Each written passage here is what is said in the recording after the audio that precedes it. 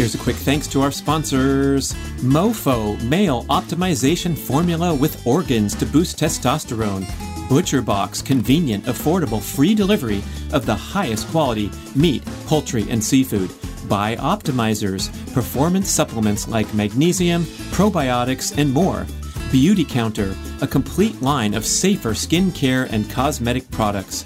B-Rad grass-fed whey protein isolate super fuel, the ultimate performance recovery and longevity drink, and Brad's macadamia masterpiece, mind-blowing nut butter blend. And check out the favorites link at bradkearns.com for my personal selection of favorite products for health, fitness, and peak performance, and great discounts for listeners. And here we go with the show. All interventions, all kind of factors that affect us biologically have two effects. They have stressor effects and specific effects. The longer we go without replenishing what we're using, the more we're going to be dipping into that stress. And so having at least some carbohydrates, but ideally a good solid meal with some good, good fats, good protein, and a good amount of carbohydrates, that'll help to turn off those stress hormones and stress systems as much as possible. The people listening to this, if they're feeling bad after carbs, it's probably not because they're diabetic. Greetings, my fitness-minded listeners. I want to acquaint you with the Primal Fitness Expert Certification Program, the most comprehensive home study multimedia fitness education course in the world. If you want to enhance your personal knowledge of all aspects of leading a healthy, active, fit lifestyle, this total immersion course will be life-changing. I'm the lead instructor and author of the course, and we have 14 chapters of extensive written content with over 100 accompanying videos covering topics such as general everyday movement, including micro workouts and dynamic workstation tips, the full experience of gym-based strength training and all the different modalities, a complete presentation on all aspects of sprinting, both running and low impact options, an assortment of high intensity interval training and high intensity repeat training strategies, a detailed education on the principles and practical application of aerobic endurance training, and extensive commentary, the most you will find in any publication, on all aspects and symptoms of overtraining and burnout. We even have fascinating peripheral topics like integrating nasal diaphragmatic breathing, dynamic stretching, injury prevention, and developing a peak performance mindset. It's really something, this course. We went all out for over 2 years with a great team to develop this amazing home-based fitness education for you. And you get one-on-one expert email support and private Facebook group connection throughout your studies to ensure that you absorb everything optimally and you pass your series of exams and get certified. So go to primalhealthcoach.com/Brad to enjoy a very special limited time. And I'm not kidding. This is a big time discount just for you.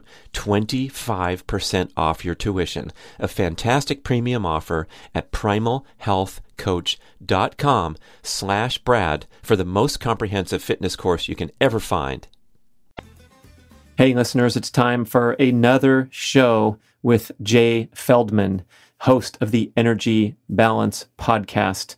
Yeah, we had to keep going, man, because these insights are pretty mind-blowing. The challenge to a lot of the conventional story in the ancestral health, a progressive health scene is a little bit disturbing, disruptive, but that's what's so great about being open to new ideas and thinking critically and figuring out how the pieces will fit. I think we do a pretty good job on this show to try to reconcile some of the opposing views, if you want to look at it that way.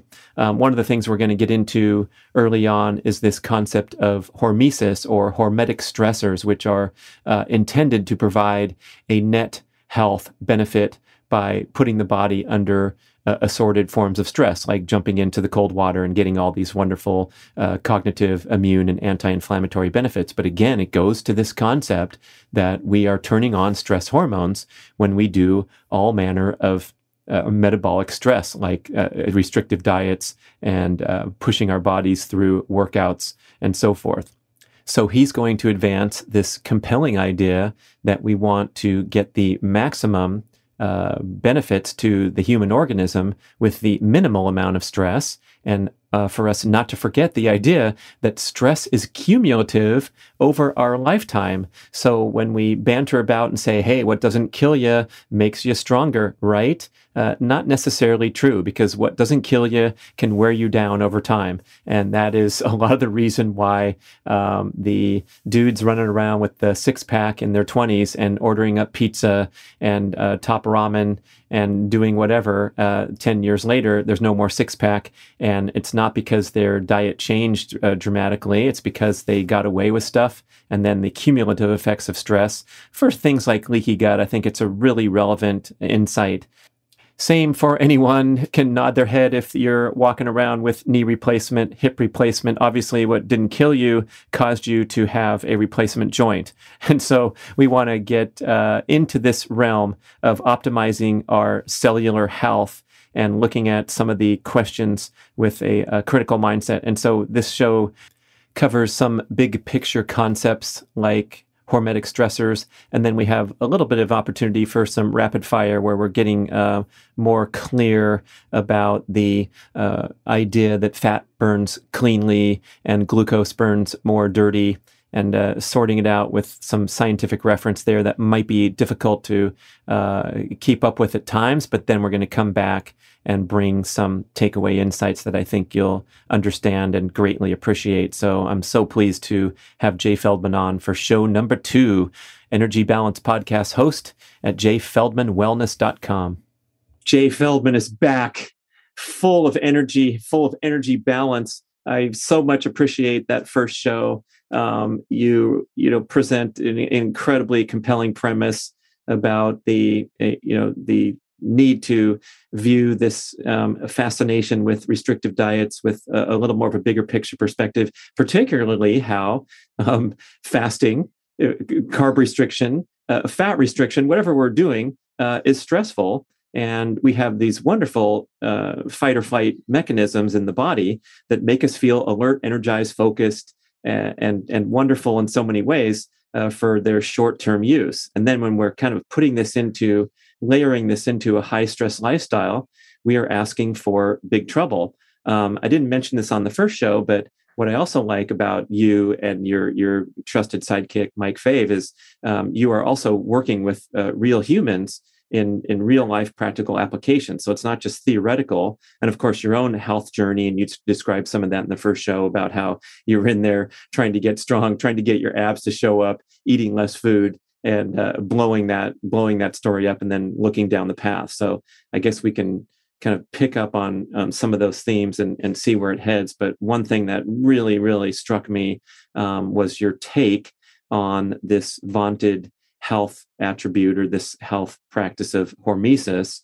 And for the listener that's not aware of that term, it's, I guess you describe it as brief stressors that are designed to deliver a net positive adaptive benefit. And that would include jumping in the cold tub, which I'm such a big fan of. It would include a high intensity workout or a long duration workout that's putting your body into, loading the muscles, loading the cardiovascular system. And then, of course, the dietary restriction is also touted as this hormetic stressor designed to deliver a net positive adaptive benefit. But we need to maybe take a second look at some of that. Yeah. So you said it very well. And essentially the idea is that hormesis is this idea, this concept that small amounts of stress or small amounts of damage are beneficial because they drive certain adaptations that improve our health. And again, kind of more colloquially, it's the idea of no pain, no gain, or what doesn't kill us makes us stronger. This idea that we want to be kind of imposing these small amounts of stress, and that's where that's how we get stronger. It's how we get healthier. And as you were saying, this is cited as the reason why so many common health interventions are supposed to be beneficial. The biggest one being calorie restriction, but also fasting, ketogenic diets, cold thermogenesis, certain supplements like resveratrol, Wim Hof breathing, all of these things that some people might not be as aware are, even by the people who are in favor of them and who understand the physiology, all of these things are stressful. They all drive stress. And the argument is that those amounts of stress and the right amount create benefit. And I would argue that that's not actually the case. There are some benefits to these things, but it's not because of the stress they cause. And the kind of flip side as well is that we can get those same benefits without as much stress. And so that's really kind of where I lean into as I prefer some alternate routes to get the same benefits. This is just messing with my head, man. It's a major insight, and it makes a lot of sense. And I think you distinguish between. I'm going to go into your quote now to make sure I characterize it well. Distinguish between the beneficial effects of environmental stimuli versus the damage that it causes. The benefits of environmental stimuli are due to their specific effects rather than the stress they cause. And just make sure we explain that completely, what you're talking about in terms of lifting a weight off your chest for 10 reps. Yeah, so this comes back to the work of Hans Selye, and he was the first to describe that all interventions, all kind of factors that affect us biologically have two effects. They have stressor effects and specific effects. And the stressor effects is how much they use energy and deplete us and their propensity to cause stress. And then their specific effects are everything else. So when it comes to, let's say, a weightlifting session, we're doing certain specific things. We're creating tension on our musculature and we're moving it through certain range of motion. We're creating elongation. There's blood flow. There's lymph flow. There's all sorts of things going on. And then also there is a usage of energy going on. And that is the stressor effect. And if we do it maybe more than a couple of reps, there'll be some amount of stress caused, which is not necessarily a problem. But if we're doing something maybe very long distance or a ton of reps or something like that, we're going to be favoring more stress and more of that stressor effect. And so what we're kind of going to be getting to is weighing the stressor effects versus the specific effects. And kind of my argument here is that the specific effects are where we would get the benefits from, or negatives. It could be go both ways. But if there are benefits, they're coming from the specific effects and not the stressor effects. And I think there's a lot of conflation within the research, and we'll talk about why that's coming or where that's coming from, where the assumption is that the stress itself is actually responsible for the benefits. And this is something that I think is a huge disservice, a major problem, a major issue in the way that we're looking at at biology, really. Yeah, it's like, oh, I got really sore after my first workout with my personal trainer, so I must be getting in shape. And that soreness, which I've told listeners, I battle constant recurring muscle soreness. So something is suboptimal with my training program. And it's super frustrating because I have athletic goals. I want to go clear the bar on the high jump. And then I realized later that I made a mistake and overdid it because of the fact that I've sustained muscle damage. And so this concept of muscle soreness being anything but terrible is something that we need to awaken to.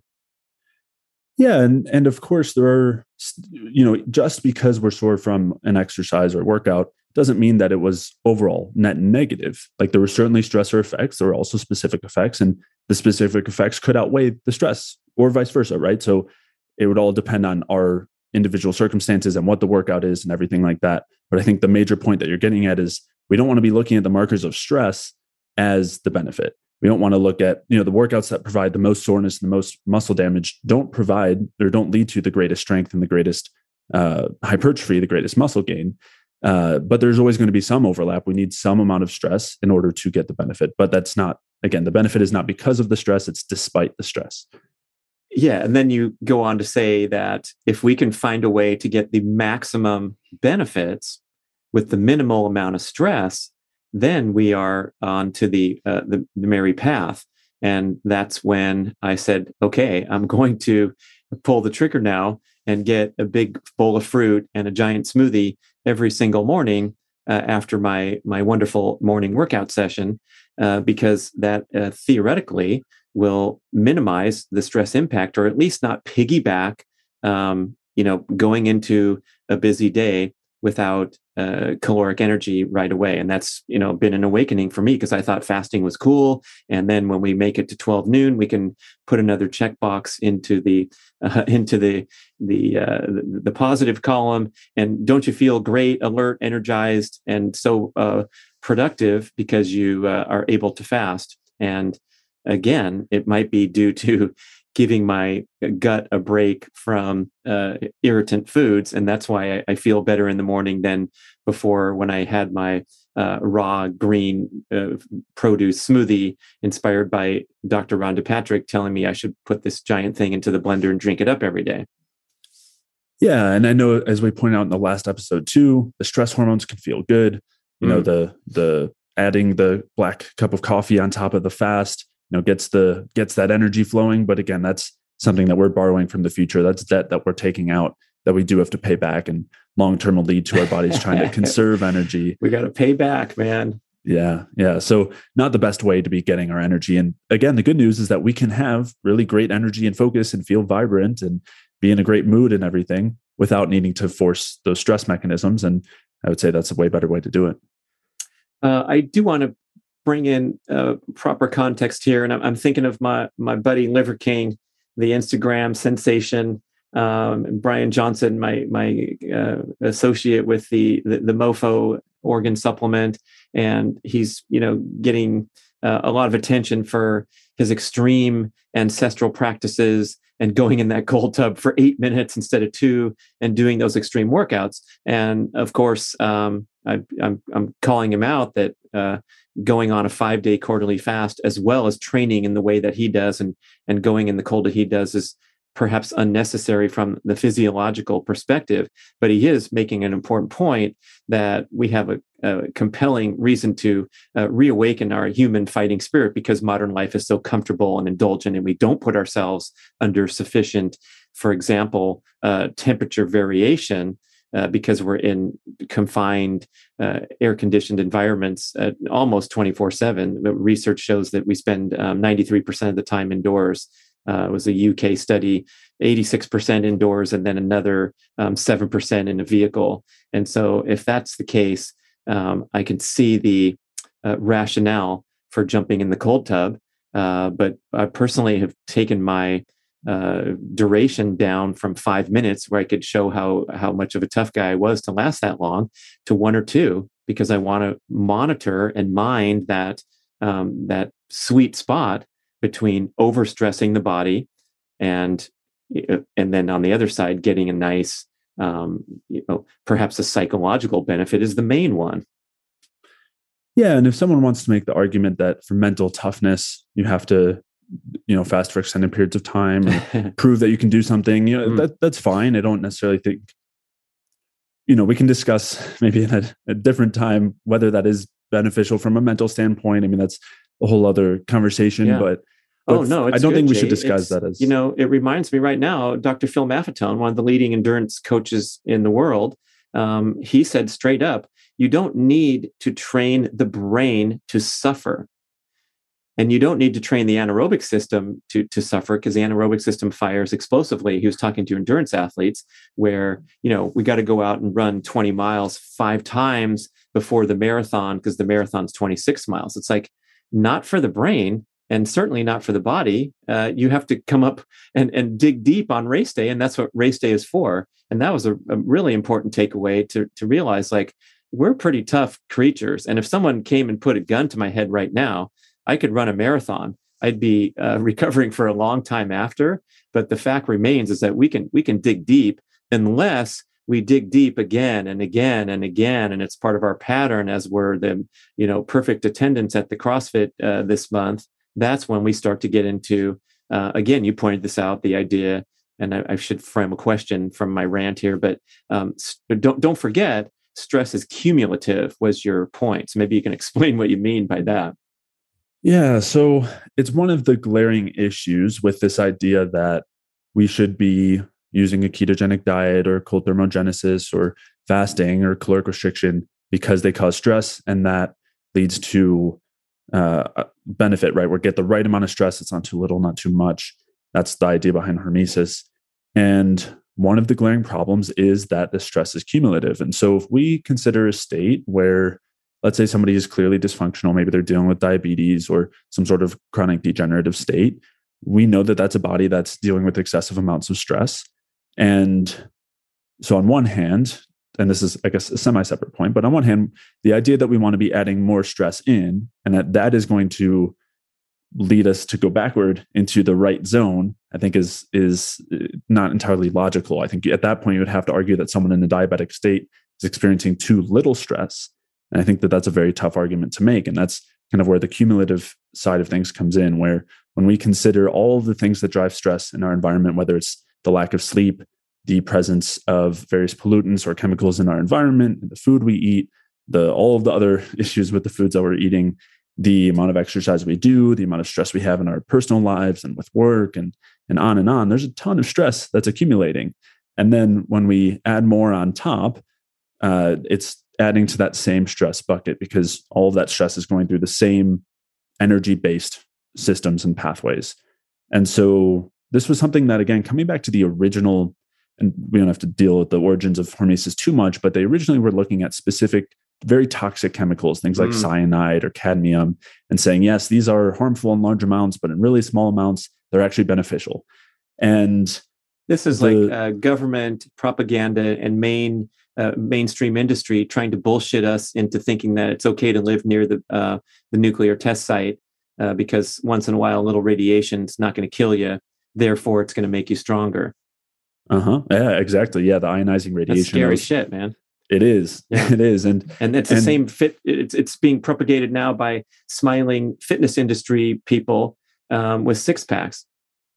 Right. And of course, there's not the awareness that that's where it's coming from, but that is where it's coming from in the critiques of those original thoughts or hypotheses or suggestions were one that, yes, maybe if you take certain toxic agents, it reduces cancer in one area, but it tends to increase it in others, or it tends to come with other very negative effects.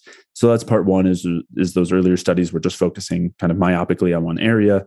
But the other is that stress is cumulative. And so a lot of this, again, as you said, is coming from certain industrial means where they said, okay, it's okay to have a small amount of pollutants in the environment because small amounts are beneficial. When you consider the small amounts from everywhere, you've got the ionizing radiation, you've got the arsenic, you've got the cadmium, a little bit of everything. And that accumulates. And so even based on the original theories, if you're considering that all these things are cumulative, it really doesn't pan out. They're going way far beyond that point where it's supposed to be beneficial. And again, even that original concept is flawed, but the fact that the stress accumulates is a huge issue that most people are not considering. And you talked about the stress bucket and this idea that the fight or flight response, the general adaptation syndrome is identical. We don't know the difference between a 24-hour fast, an intense workout, or a tough day at the office, and so forth. And I know that many people will view their workout endeavors as a great stress release or a stress balance from the busy day taking care of young children. And then finally, they have a 2-hour window of personal time so they can go for a bike ride and enjoy nature and scenery. And all those things are indeed wonderful for healthy, balanced lifestyle. But perhaps that bike rider might consider minimizing their heart rate so that the stress impact of the workout is less than otherwise. Yeah, definitely. And I think part of the kind of solution there is let's minimize the stressful things that aren't benefiting us. So if instead of taking a nice leisurely bike ride outside in nature, we're going as hard as we can in a gym and it's not really bringing us that same joy and also the same benefits, then we might want to consider what we're doing there. And at the same time, as you said, let's also do the things that are going to help minimize that stress. Having enough fuel on board, the right types of fuel, providing as much energy as possible to deal with the stressors so that they aren't actually causing stress. And if they do cause stress, it's as small amount as possible.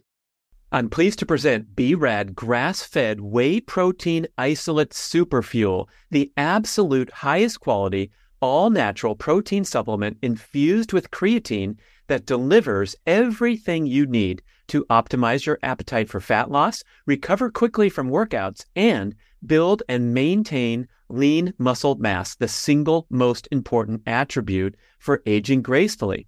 Our protein comes directly from small family farms in America's dairy land of Wisconsin. It's cold processed and microfiltered for maximum bioavailability and digestibility. So please Don't mess with the many cheap commodity protein supplements that are ineffective, inferior, less pure, and often contain junk sweeteners, especially the plant-based offerings that are vastly less bioavailable than the gold standard of protein supplements, that's whey protein isolate. Whether you're in your peak athletic years looking to grow and recover, or in the older age groups trying to delay aging and decline, whey and creatine are widely agreed to be the most critical and effective supplements to take for the rest of your life. You can easily stir the superfuel in water or make a delicious smoothie every day. I'm certain that you're going to love the pleasant, light, natural vanilla bean and cocoa bean flavors. So try some on Amazon today. It's a huge hit with dozens of 5-star reviews. Or you can order direct from bradnutrition.com with our buy 3, get 1 free, and make the superfuel a centerpiece of your daily routine. Reinforce why I am eating a big bowl of fruit in the morning and then making my super nutrition protein smoothie instead of fasting until noon. Yeah. So, I mean, for one, overnight, we don't have any fuel available. So that alone is a stressor, just our normal functions going on overnight. It's using up our available fuel and energy. And so we wake up and we've got relatively low fuel stores. And so even at that point, normally we have a spike, a peak in stress hormones. And that's a natural rhythm that's supposed to wake us up. But if we don't then replenish our fuel stores, that the elevated levels of stress will continue to again, lean us into more fat burning and away from carb burning and slow down our metabolism a little bit. And so those things will continue. And then especially if we work out as well, we're dipping more into those fuel stores. And the longer we go without replenishing what we're using, the more we're going to be dipping into that stress. And so having at least some carbohydrates, but ideally a good solid meal with some good, good fats, good protein, and a good amount of carbohydrates, that'll help to turn off those stress hormones and stress systems as much as possible and as quickly as possible so that we're using the fuel that's coming in instead of using what's stored, which again puts us into that kind of stress famine type state. I'm thinking of a couple follow-up questions on behalf of all those listening. We've been told that this is like prime fat burning opportunity to wake up and fast and perhaps do a workout and then really turbocharge and progress toward our goal of dropping that last 5, 10, or 15 pounds. It is prime fat burning opportunity, but that doesn't mean it's prime fat loss opportunity. And so I think part of the problem here comes with this emphasis on wanting to drive fat burning. And I think what we're really missing is the other side of that equation, which is fat storage. And so we're so focused on releasing all this fat from our fat stores and burning it. We're not focused on the things that drive fat storage. And that is really going to be driven by stress hormones more than anything. In a situation where we're not using fuel elsewhere and there's a lot of fuel left over to go to the fat stores. And so I will say, of course, in the short term, when we're doing something that maybe drives fat burning, like fasting or low carb diet, we will lose some fat. But it's not as simple as more fat burning equals more fat loss in general in the big picture. And there's some good research supporting that as well, looking at what's going on when they have patients or subjects in a metabolic ward, participants in a metabolic ward. And, they have them on a low carb diet versus a low fat diet. And the low carb diet burns a lot more fat, but they actually end up losing less body fat.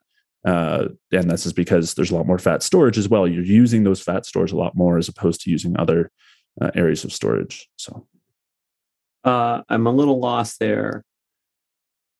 How are we losing less fat if we're burning fat, or we're targeting fat burning? Yeah. So I know I kind of skimmed over that. There's a specific study I'm referring to, which is by Kevin Hall, and he's looking at participants that are either on a low carb or low fat diet in a metabolic ward. So measuring everything in a very controlled setting. And in the low carb diet, they're burning a lot more fat as a fuel, much less carbohydrate. There's much lower amounts of insulin. And in the high carb diet or the low fat diet, they're burning much more amounts of carb, like much higher amounts of carbs, and their insulin is higher. And in both cases are in diets that are targeted toward fat loss or weight loss. And in both cases, they lose weight. What they actually find is that in this study, in the low carb group, they lost about the same amount of weight, but they lost less body fat and more muscle mass. And so this comes back to two things. So one, we're relying on more breakdown of protein for our carbohydrate needs. And that, of course, is an issue. But when it comes to less body fat loss, yes, more of the body is using fat as a fuel, and there's much more fat coming in. So that makes sense. And that's really what you're seeing, is that we're just shifting from carb to fat burning, but that doesn't say anything about what's actually happening at the fat stores. There's a lot of different regulation that's going on there in terms of how much fat of the fat that's being released is being burned, how much of the fat that's circulating is getting reabsorbed into the adipocytes, into the adipose tissue. So there's a handful of factors that are just not, that are on this other piece of the equation, as opposed to just saying more fat burning equals more fat loss. And we want to be considering those other factors as far as what's whether we're actually going to lose more body fat. It's kind of like an analogy to the consuming calories and thinking that it's a direct association with what you're burning and storing. Exactly. Yeah, we're missing that whole other side of what's going on. So we've also been told that fat burning is more efficient, less stressful, generating less reactive oxygen species. It's a cleaner burning fuel source than glucose, which has been described as dirty burning because it burns so quickly and easily. It's the low octane fuel that will get you going for a explosive effort, immediate needs, and whereas fat burning should be our default energy source at rest because it's more cleanly burning, because it utilizes mitochondria. And I think you had some refreshing perspectives on that. So maybe we could talk about the fuel sources and how they burn, and throw ketones in there too, because ketones have been touted as this magical wonder fuel, especially for the brain. It burns more cleanly than glucose. That's why the ketogenic diet was invented 100 years ago, to help protect against seizures in drug-resistant seizure patients. And it all sounds wonderful to be having a campfire that doesn't have the smoke coming up. You just have these wonderful warm logs that are burning all night long. And then we've had the comparison to being a sugar burner, where you're wadding up balls of newspaper and twigs and throwing them in constantly to keep the flame alive. Yeah. A lot of things that, I myself was saying too at a period of time, for a while. And so I totally understand that perspective. And I think it's, the glucose versus fat is a good place to start, because when we start talking about ketones, and there is a relevant conversation there, but we have to remember that a state where we're producing ketones, the vast majority of the body is running on fat. So yes, there's a small amount of ketones produced for brain function more than anything else, but really we're in it's more of a question of fat versus glucose. And then yes, there is some glucose versus ketone question. So just in starting with the glucose versus fat, I guess the first place we want to start is when it comes to glucose, there are, and I think we mentioned this a little bit briefly in the last episode, but there is the complete route of energy production from glucose, the complete glucose oxidation, where it's going all the way through glycolysis and then through the Krebs cycle and then through the electron transport chain. That's sometimes called like aerobic oxidation, or oxidation of glucose. There's also what's often called anaerobic glycolysis, or you could even have aerobic glycolysis, where you're just converting that glucose through glycolysis into lactate. And that is definitely a state where we're not producing a lot of energy. There's a handful of issues that are associated with it. It gives us some real short burning fuel for when we're sprinting. It's helpful for our muscles, but it's definitely not ideal for kind of like a general state when we're trying to produce a lot of energy. But it really shouldn't be happening unless there's super high energy demands. Like, again, muscles when we're sprinting, full out, high intensity, something like that. So that's kind of the first just kind of distinction we want to make, is I'm not saying that we want to be running through just this anaerobic glycolysis all the time. That would never work out very well, but rather we want to consider the complete usage of glucose all the way through through to the electron transport chain versus fat. And so for the biological context, just again, if we're zooming out, we talked about this mostly in that last episode, where the states where we're going to be relying on fat include when we're starving or fasting, which could kind of be used interchangeably. But if we're not eating anything, we rely heavily on the usage of fat for energy production. If we don't have carbs available, we're relying heavily on fat for energy production. or if we're just in a general stressed out situation. We talked about elevated cortisol and adrenaline, for example, shifting us toward more fat burning, fat oxidation. And so the important kind of large picture context is these are all states where yes, if they're driven by adrenaline, we need some energy immediately. But in general, in a fat burning state, if we think more starvation, these are states where we want our metabolism to be slower. We want to be producing less energy because that allows us to survive for longer. And I know you've kind of discussed this in terms of longevity, this idea that we want to be expending and using less energy. And yes, fat oxidation is a great way to do it because it does lead to a much slower rate of energy production. So that's kind of the big picture that's important. But as we'll get to in a second, the way that it does this is actually by producing more oxidative stress. Okay. Should I dive in? If we're in the lecture hall, all 10,000 of us listening, there's a silence going over the PA system, and then Jay has to keep talking now and explain. Okay, works for me. So when we are oxidizing, burning for fuel, fat versus carbohydrates, we need to be producing more reactive oxygen species with fat in order to slow the rate of energy production. And this is, even though it sounds controversial when I'm saying it, this isn't actually controversial in the research, and even by a lot of the fat burning proponents, like Peter at Hyperlipid, for example, has talked a lot about this, about how we need to be burning lots of saturated fats to produce a lot of reactive oxygen species.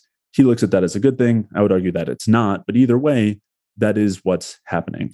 And the reason why it happens, again, like the biochemical reason, and I won't dig into this too much because I know we'll get into enzymes and different electron carriers, and it gets a little in depth. But essentially, there's a ratio called the FADH2 to NADH ratio, and there's a shift there based on which fuel we're burning. When we burn fats, it's 2.5 times higher than when we burn carbohydrates, and this is if we're burning a long chain fat. And what that then leads to is a bit of a clog at the electron transport chain, where there's competition between the first two complexes for ubiquinone. And when you have a lot of FADH2, you're running through that second complex a lot, using up a lot of the ubiquinone, and it leads to what's called reverse electron transfer through the complex 1 of the electron transport chain, leading to a lot of reactive oxygen species being produced. And it also leads to a low NAD to NADH ratio, which slows down parts of the Krebs cycle and parts of glycolysis, particular enzymes like isocitrate dehydrogenase in the Krebs cycle. And then you have inhibition of pyruvate dehydrogenase and a few other steps of glycolysis like phosphofructokinase. So that's like the kind of more in-depth basic explanation. But essentially, this is what's going on between fat and carbs, and it's very valuable. We need to have a fuel that we can use slower for when we're starving, or for our muscles when they're at rest and they don't need to produce much energy, or even when they're walking or doing low intensity activity. We need to have something like that, a low octane fuel. And on the contrary, we need to have something like glucose for those higher octane situations, and in particular our brain, which is very high energy demands, but also very sensitive to oxidative stress and reactive oxygen species. So when our brains are able to, which they should in a healthy state, use glucose, produce a lot of energy, not very much reactive oxygen species, it leads to healthy brain function. As we'll talk about when it comes to ketones, there's a lot of situations where that's not helping, or that's not happening, and that's where we need some ketones, or we need to fix the underlying problem. But the basics here, that fat leads to a lot of oxidative stress initially in the mitochondria. It slows things down, can sometimes cause some uncoupling, which also slows our energy production. So a handful of different things, which again has its role, but is problematic if we're relying on that when we actually need more energy and we don't have the carbs available to do so. And so this extreme concern about the increasing incidence of cognitive decline diseases, Alzheimer's, dementia, marked by dysfunctional glucose metabolism in the brain, I think is going to your energy balance premise that we're not good at burning fuel in the brain, and then we start to introduce disease patterns. And so how did we get to this point? Is it that processed food in the diet that's difficult to burn by all cells, including the brain? And that's where we're particularly seeing the destruction, the damage. Exactly. So, and I would say this is very parallel to insulin resistance everywhere, diabetes everywhere, where we're not using that glucose, we're not converting that carbohydrate to energy very well. It's not the I would say that the solution is to fix that energy production, not to just remove the carbohydrate altogether. And again, same thing when it comes to the brain, as you've mentioned, something that is often currently considered type 3 diabetes now involves, Alzheimer's disease and other neurodegenerative states where we're not able to effectively produce energy from glucose. And I would say, let's fix that energy production from glucose so that things work properly, as opposed to just eschewing that altogether and deciding to run on a different fuel, which I would say has its own costs associated with it. And namely, the one that we just talked about, which is that we're forcing most of our body to run on fat, which doesn't work too well when we're trying to minimize stress and keep a high metabolic rate with lots of energy, and doesn't work as well for our livers, doesn't work as well for our brains. That's why they need ketones. And again, just one real quick detail to slip in. This is the reason why our brains can't use fat for fuel. They use very, very tiny amounts of fat, mostly for structural components, or they chop it up into really small, really short chains of fats. But largely, our brains have to use glucose or ketones. They can't use fat. And that's because fat are producing way more oxidative stress and less energies. So is that an undisputed biological insight? Largely, again, it's maybe not a question of 0 versus 100%, where the brain literally uses 0% fat, but it's very, very little. And that's why we need to produce ketones when we're in that state. Again, it uses very tiny amounts. They can chop it up into, there's I think it's in the astrocytes where they take the long chain fats and chop them into very short chain fats so they can be used without as much oxidative stress. But we're talking single digit percentage at most. And that's why we need glucose or ketones. And that's why when we're in a state without glucose, we start to produce those ketones. You said something important there. And I think I'm imagining like what Jay might say to his an opponent in the round table discussion, and the next person's itching to grab the mic and say, whoa, whoa, whoa. But you said instead of just running away from the problem, or in the allopathic model, here, take a pill because your cholesterol is too high. Why not fix the system? And I think we've maybe been guilty of running away from dietary carbs because so many of them are bad and cause so many problems. And then we awaken to benefits, but it's not, we're missing the point or the root cause. And so back to, this is just kind of jumping in with that insight that's been so such a revelation to me, is like, go find nutritious carbs, consume them in the interest of improving your overall metabolic function. And now we're learning that that includes the energy balance, to use a term, of being good at burning fat, burning carbs, and of course using protein appropriately. And I think you guys do a good job on the show, Mike Faven, you on Energy Balance Podcast, saying, hey, we're not in any particular dietary camp, but what you're arguing for is a responsible use of all the macronutrients, sensible mealtime habits, and not doing anything extreme, but also, sourcing the least offensive and the easiest to digest foods, even to the extent of touting things that would cause people to scratch their fingernails, like having some orange juice, or some of the other examples that you provide. Yeah, and that makes me think of a very common analogy that you hear in the low carb sphere regarding cholesterol and heart disease, where we say, okay, yes, there's elevated levels of cholesterol, and those can be associated with heart disease, but we don't blame a fireman for a fire. It's there as a protective mechanism. It doesn't mean the cholesterol itself is the problem. We don't want to avoid dietary cholesterol. We don't want to avoid things that increase the production of cholesterol, but rather we want to fix the underlying problem. I would say the same thing is happening in insulin resistance and diabetes, where yes, there's elevated blood sugar, and yes, there's elevated insulin as well, but those are symptoms of the problem. And that's actually our body's adaptive way of trying to best drive glucose oxidation, trying to force it as much as possible because it's not working. It's actually a protective thing. So essentially what we want to do is fix the root of why that's happening, as opposed to blame the glucose and blame the carbohydrates. So the elevated glucose is a desperate attempt to, your liver's dumping more glucose in your bloodstream and saying, hey, try to burn this, please. It's really good fuel. And that's not working. It's broken. Is that due to endotoxins and things of that nature, gut dysfunction, or why is this happening? Hey, man, how's your sexual function? Oh, uncomfortable talking about it? Look, we talk about our injured knees, our belly fat, so it's time to get focused on function. I want to tell you about GainsWave. This is a cutting-edge protocol where a handheld device sends low-intensity shock waves into your penile blood vessels to stimulate a healing response and promote increased blood circulation and the growth of new blood vessels.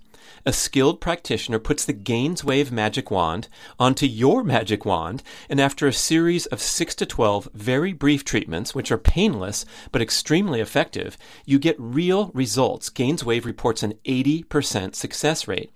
Now, we know that popping pills is a popular penile protocol, but when you're working with clogged pipes, you just get a temporary Band-Aid effect when you take prescription drugs. GainsWave addresses the cause of age-related decline by stimulating growth factors and activating dormant stem cells. Translation: stronger, harder, more sustainable erections. I learned about GainsWave from my podcast guest, Dr. Judson Brandeis at the Brandeis MD Clinic in Northern California, and there's a robust network of GainsWave providers that you can find on their website near you. Complete a series of treatments, and the beneficial effects will last for a long time, especially if you eat and exercise well to promote overall vascular health. It's a tune-up for your equipment, and while it's great for ED, GainsWave is for any man that wants to combat the effects of aging and get a little boost for your A-game. So please visit gainswave.com/Brad. That's GAINSWAVE.com/BRAD to find a practitioner in your area, and you can take advantage of my special promotion. Buy 6 treatments and get one free. You have nothing to lose and lots to gain from gainswave.com/Brad. Consuming horrible sources of glucose that are combined with vegetable oils, whatever. Exactly. So the problem in that diabetic state is that the cells have enough glucose, but they're not using it. And so they're just full of this fuel. And so the glucose that's in the blood can't get into the cells. Cells are already full of glucose. Doesn't matter if you keep increasing insulin, again, to an extent. If you add tons, eventually it'll kind of force some in. But what it actually tends to do is just oppose the glucagon. So that's how it reduces the blood sugar. It doesn't even help the cells use more of it. So essentially, kind of coming back, is that the cells aren't using that glucose well. And that is why you have this elevated blood sugar. You have this stress state because the body's saying, we're starved of energy right now. And so yes, the underlying drivers of that state are things like unsaturated fats, the polyunsaturated fats. Endotoxin is a huge one, directly blocks the production of energy at the electron transport chain, directly causes this sort of state. There's a handful of others, just general excess stress hormones, which can come from these situations and can also come from even a low-carb diet. And this is known that there's something called physiological insulin resistance. I'm raising my hand, Jay. I experienced that when I was in the strict keto experimental stage, and was also trying to do my impressive workouts and would have these crash and burn patterns. And then this is going to, I didn't want to interrupt you, but it's a pretty heavy insight to think, shit, I've developed what you call it physiological insulin resistance. In other words, I'm really sensitive to carbs because I haven't eaten very many and haven't produced much insulin.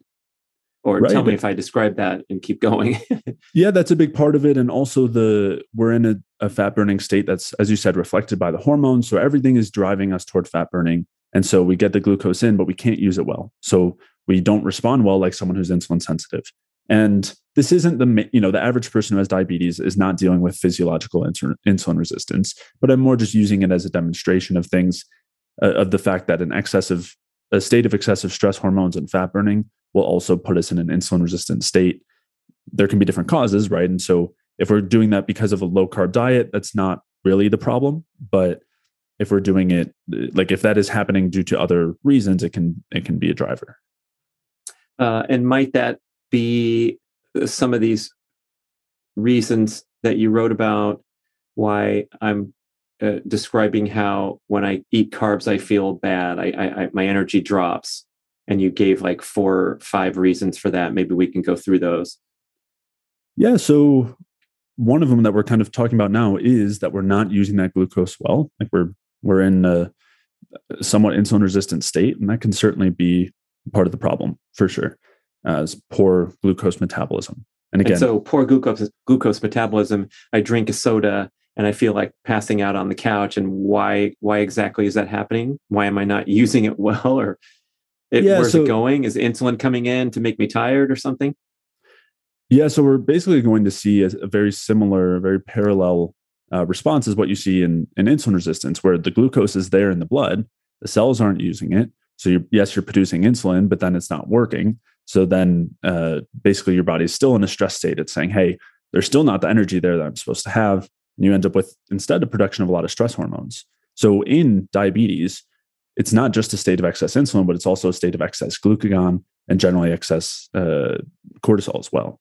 So I'm kind of seeing a parallel mechanism if that was, if someone like that were to have maybe, a huge amount of glucose at once without fixing those problems underlying. But that's one of the less common, the people listening to this, if they're feeling bad after carbs, it's probably not because they're diabetic. Mm-hmm.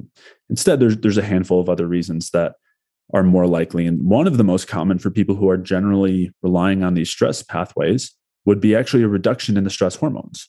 So if somebody is eating low carb, or they just had a black cup of coffee without any food, and they've increased their adrenaline and their cortisol, taking in some carbohydrates is the best way to turn those things down, which is something we want to do. But if there's no good energy production going on without those, then we're revealing an underlying state, an underlying low energy state. And so that can be a pretty big reason, especially early on when your metabolism hasn't kicked in yet. The kind of non-stress metabolism hasn't really kicked up yet. So it's unmasking one's reliance on fumes for their main source of energy, the stress hormones. And I'm thinking of another example of going off to vacation from your hectic, high stress life that you're running on fumes. And then you get to the resort and you just feel like laying on the lounge chair for 4 days straight because the stressors have been eliminated temporarily. And then you realize how exhausted you are, but you didn't realize it on your last day at work when you had to put in 12 hours because you were going on a vacation the next week. Yeah, that's a great analogy. That's a really good one. Well, it's kind of scary in terms of the dietary example. The Hawaii lounge chair example is welcome, and we should all get more of that and allow ourselves to bottom out. That happened to me so many times as an athlete, where you go to high altitude training camp, you feel awesome for 3 weeks, you're getting in such great shape, you're not sore, you're not tired, you're not even eating that much because you're just rolling, and then everything falls apart when the stress hormones give out. So that was 2 of the reasons, and there's a couple more for why touting or claiming that consuming carbs causes an energy drop.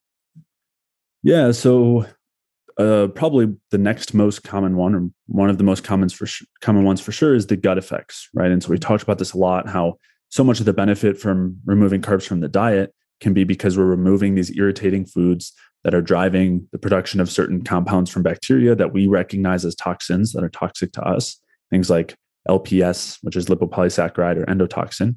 And there's a handful of others. And those will be produced if we're not digesting those carbohydrates very well, either because our digestion isn't great, it's not accustomed to that, or the carbohydrate isn't very easy to digest.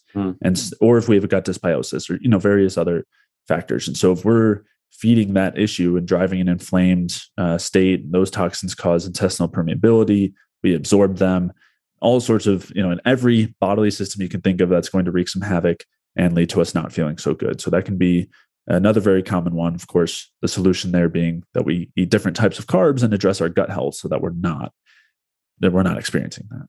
So the endotoxin is something that we manufacture in our gut in reaction to processed nasty foods or something?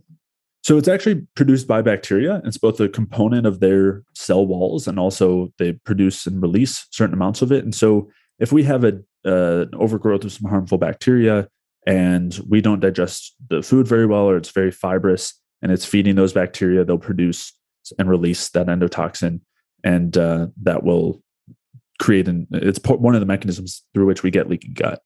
And it's something that is seen, an endotoxemia, where you see elevated levels of endotoxin, is seen in everything from obesity and diabetes to, heart disease and on from there. So leaky gut is now a prominent topic in both progressive health and in mainstream health, starting to recognize how important our gut function is. How does it relate to the energy balance story? It's a huge factor. I mean, gut health is a huge factor if for no other reason than just, these toxic compounds produced by some of the bacteria or microbes in our gut. I mean, they're huge, hugely, I would say one of the top maybe 2 or 3 factors that are inhibiting our ability to effectively produce energy. So gut health is very important. Again, the solution here being not just to avoid things that are necessarily a problem, but rather working on supporting and fixing our gut health, raising our metabolic rate so we're digesting things better and moving out of that stress state. But yes, eating things that are much easier to digest and that aren't going to lead to that sort of toxic production, which tends to come along with a lot of the anti-nutrients that are coming in things like grains and nuts and seeds that are, again, kind of well recognized in the lower carb spheres. Let's see. We've talked about this a little bit, and I wanted to get a take from you. I'm sure you're familiar with the constrained model of energy expenditure. I'm thinking of my interviews with Dr. Ponser, where he shares his life's work as a evolutionary anthropologist and contending that human daily caloric expenditure is constrained. I think his soundbite is, we burn around 3,000 calories a day, whether we exercise or not. And it seems to be highly validated. And I'm probably going to guess part of your answer here when we talked about those dials and being turned up all the way. But I'm also wondering, it's hard for me to grasp completely because I have so many counter examples from the athletic world where if you take your training from 20 hours a week to 30 hours a week, you're going to get even leaner and you're going to win the Tour de France type of example, right? But if we start with this premise that we have somewhat of a ceiling on our calorie burning every day, the reproduction, repair, locomotion, and growth are a zero-sum game. And we're considering perhaps in your example, eating more food. How does that mix into the idea and the fact that, hey, I want to see my abs, so I'm going to eat more food per the energy balance recommendation, and it's going to happen for me magically? Yeah, so I think there's a lot of great things from that constrained total energy expenditure model, and namely that I think it gets to why we can't just outstress our metabolism. We can't just lead to create a ton of stress to create weight loss without coming at the cost of these other areas, right? Without coming at the cost to growth and repair and general function. So that's super important, right? That if we're just trying to exercise a ton, and not only just exercise, but if we're fasting, if we're doing cold thermogenesis, all those things are in that kind of wasteful energy expenditure. We're not using it for digestion or for brain function or something like that. We're using it externally. And so those are all taking from the energy available for those other functions. And the result of that is we turn down those other functions. It's mediated through stress hormones, which also reduce the activity of our thyroid and our thyroid hormone conversion. It reduces the production of reproductive hormones. That's part of how it reduces, reproductive function. But those hormones also are responsible for keeping our metabolism high. So there's all of these very cohesive, intelligent responses to the excessive wasting of energy that are there for our survival and for our long-term, again, survival, not long-term health necessarily, but for survival. Distinction important. Yeah. Yeah. And so I think that is something that's really great that's elucidated by the model. Now, the part that I do disagree with, which you were kind of getting to, is that I think the model is accurate if all else is equal, right? If we're not changing the types of foods, if we're not removing those industrial seed oils and on and on. But there are a ton of factors that are going to affect where kind of that limit is. And a lot of that comes back to where we're at hormonally and whether we're efficiently producing energy from our food. And so, a couple of kind of not necessarily extreme, but on one end of the spectrum, if we think of someone who's young and growing, or maybe they're a teenager or early 20s, maybe they've already grown, right? So that it's not like they're using this extra energy or fuel for growing. But let's say you're in your early 20s, it's way easy. You can eat way more and still remain lean, right? That's something that people recognize. And then as they get older, there start to be some limitations there. That's just a sign of, I would say, the accumulation of issues that are lowering that limit. It doesn't have to be that way, but for the average person, it is. Oh, so just things are catching up to us that we can get away. It's literally true when everyone's saying, I got away with this and that in my youth. And so it's the accumulation of stressors, to go back to that commentary. Yeah. And the accumulation of things that will inhibit our ability to produce energy as well. But that goes, the stress hormones are one of the main ones there. So that's kind of one way to think of it. Another way is if you took maybe a bodybuilder who's using anabolic steroids, they can eat a huge amount of food, and that food is not going to be used to produce body fat, but rather it's going to go toward building muscle, or they're going to remain very lean. And that's, again, just indicative of what can change just by the hormonal state that we're putting ourselves in.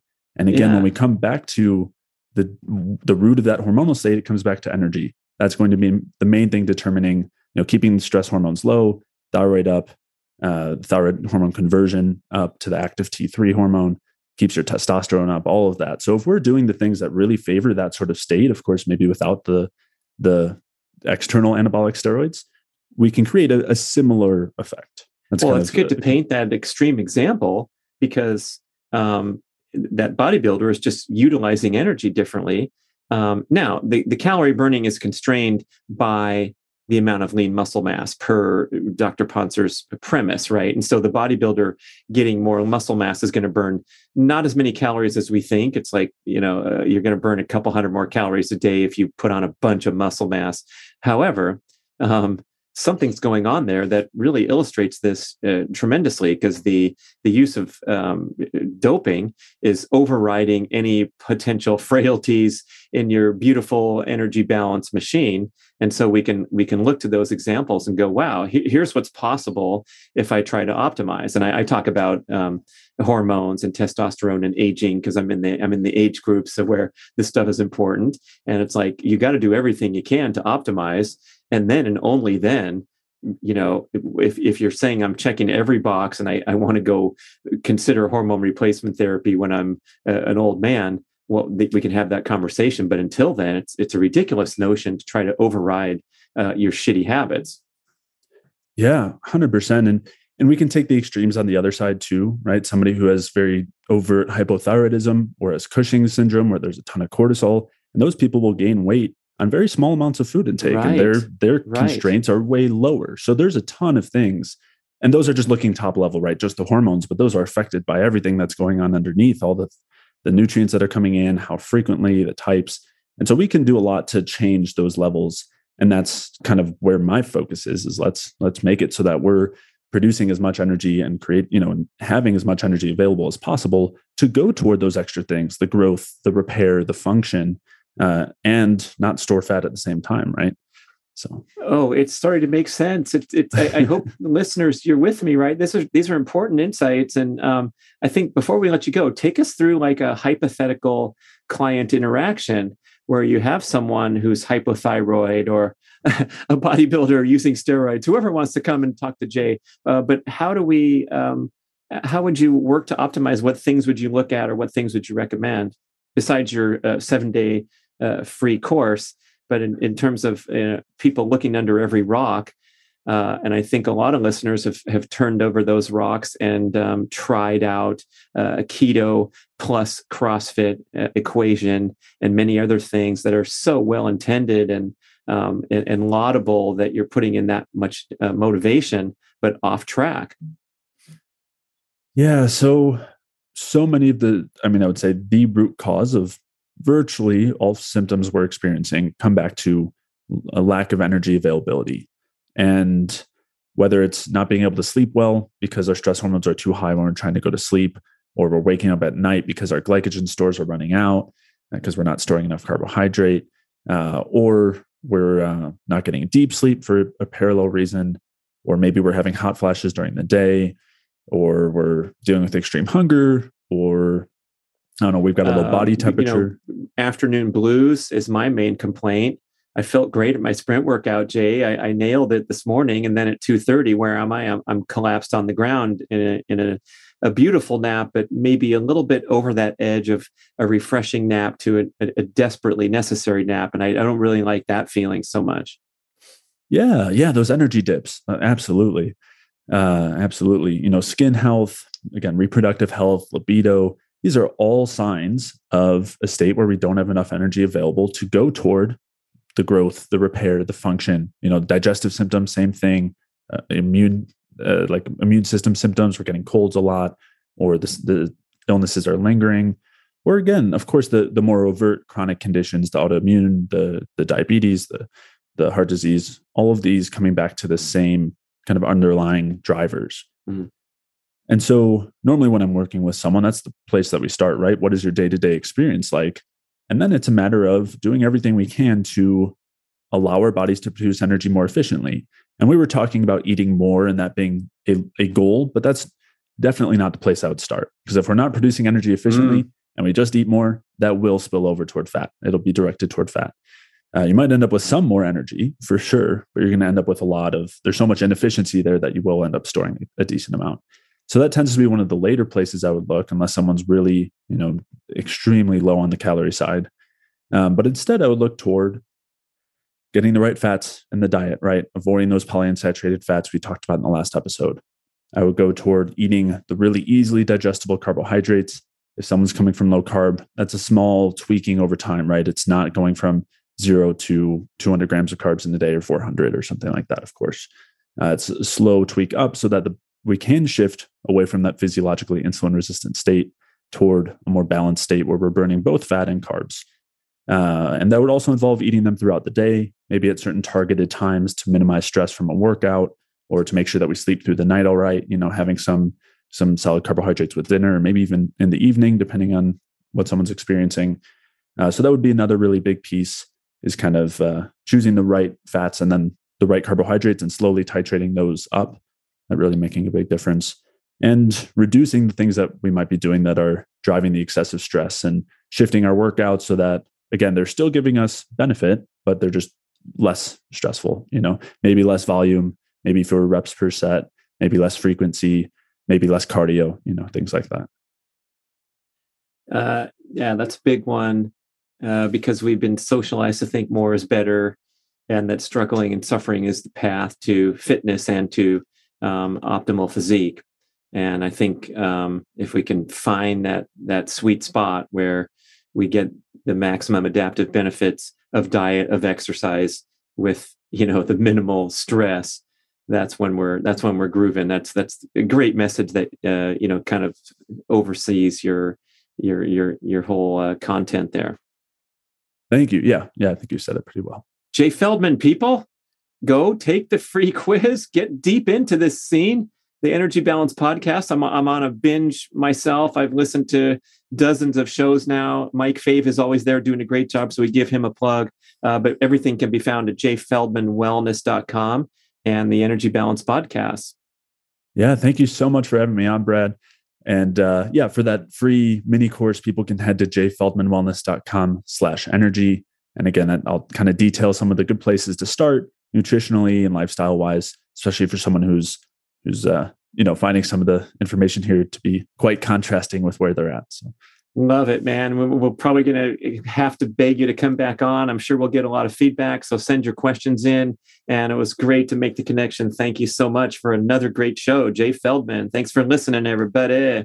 Da, da, da, da, da, da. Hey, ladies. You may have heard me talk about GainsWave treatment for improving male penile vascular health and sexual function, and maybe you thought, hey, what about my needs? Well, GainsWave has got you covered with a revolutionary new treatment protocol called GainsWave for Her. As with the male GainsWave treatment, a skilled practitioner uses a handheld device to send low-intensity shock waves into your vaginal area to stimulate a healing response, promote increased blood circulation, and the growth of new blood vessels. After a series of 6 to 12 very brief treatments, which are painless but extremely effective, you get real results with GainsWave reporting an 80% success rate. Some benefits. You will revitalize your intimate relationships with heightened sensation and arousal and enhanced pleasure and satisfaction. Don't contemplate invasive procedures or uncomfortable medical treatments. Regain confidence and reclaim your sexuality with GainsWave for her. You visit the website gainswave.com, gainswave.com/Brad to find a practitioner in your area.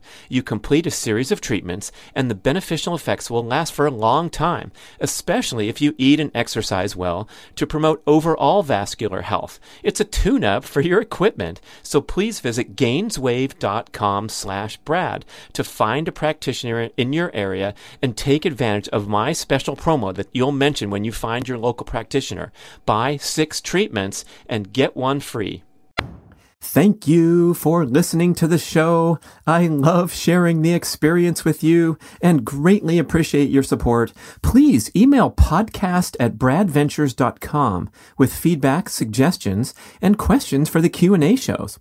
Subscribe to our email list at bradkearns.com for a weekly blast about the published episodes and a wonderful bi-monthly newsletter edition with informative articles and practical tips for all aspects of healthy living. You can also download several awesome free ebooks when you subscribe to the email list. And if you could go to the trouble to leave a 5 or 5-star review with Apple Podcasts or wherever else you listen to the shows, that would be super incredibly awesome. It helps raise the profile of the BRAD podcast and attract new listeners. And did you know that you can share a show with a friend or loved one by just hitting a few buttons in your player and firing off a text message? My awesome podcast player called Overcast allows you to actually record a soundbite excerpt from the episode you're listening to and fire it off with a quick text message. Thank you so much for spreading the word. And remember, be rad.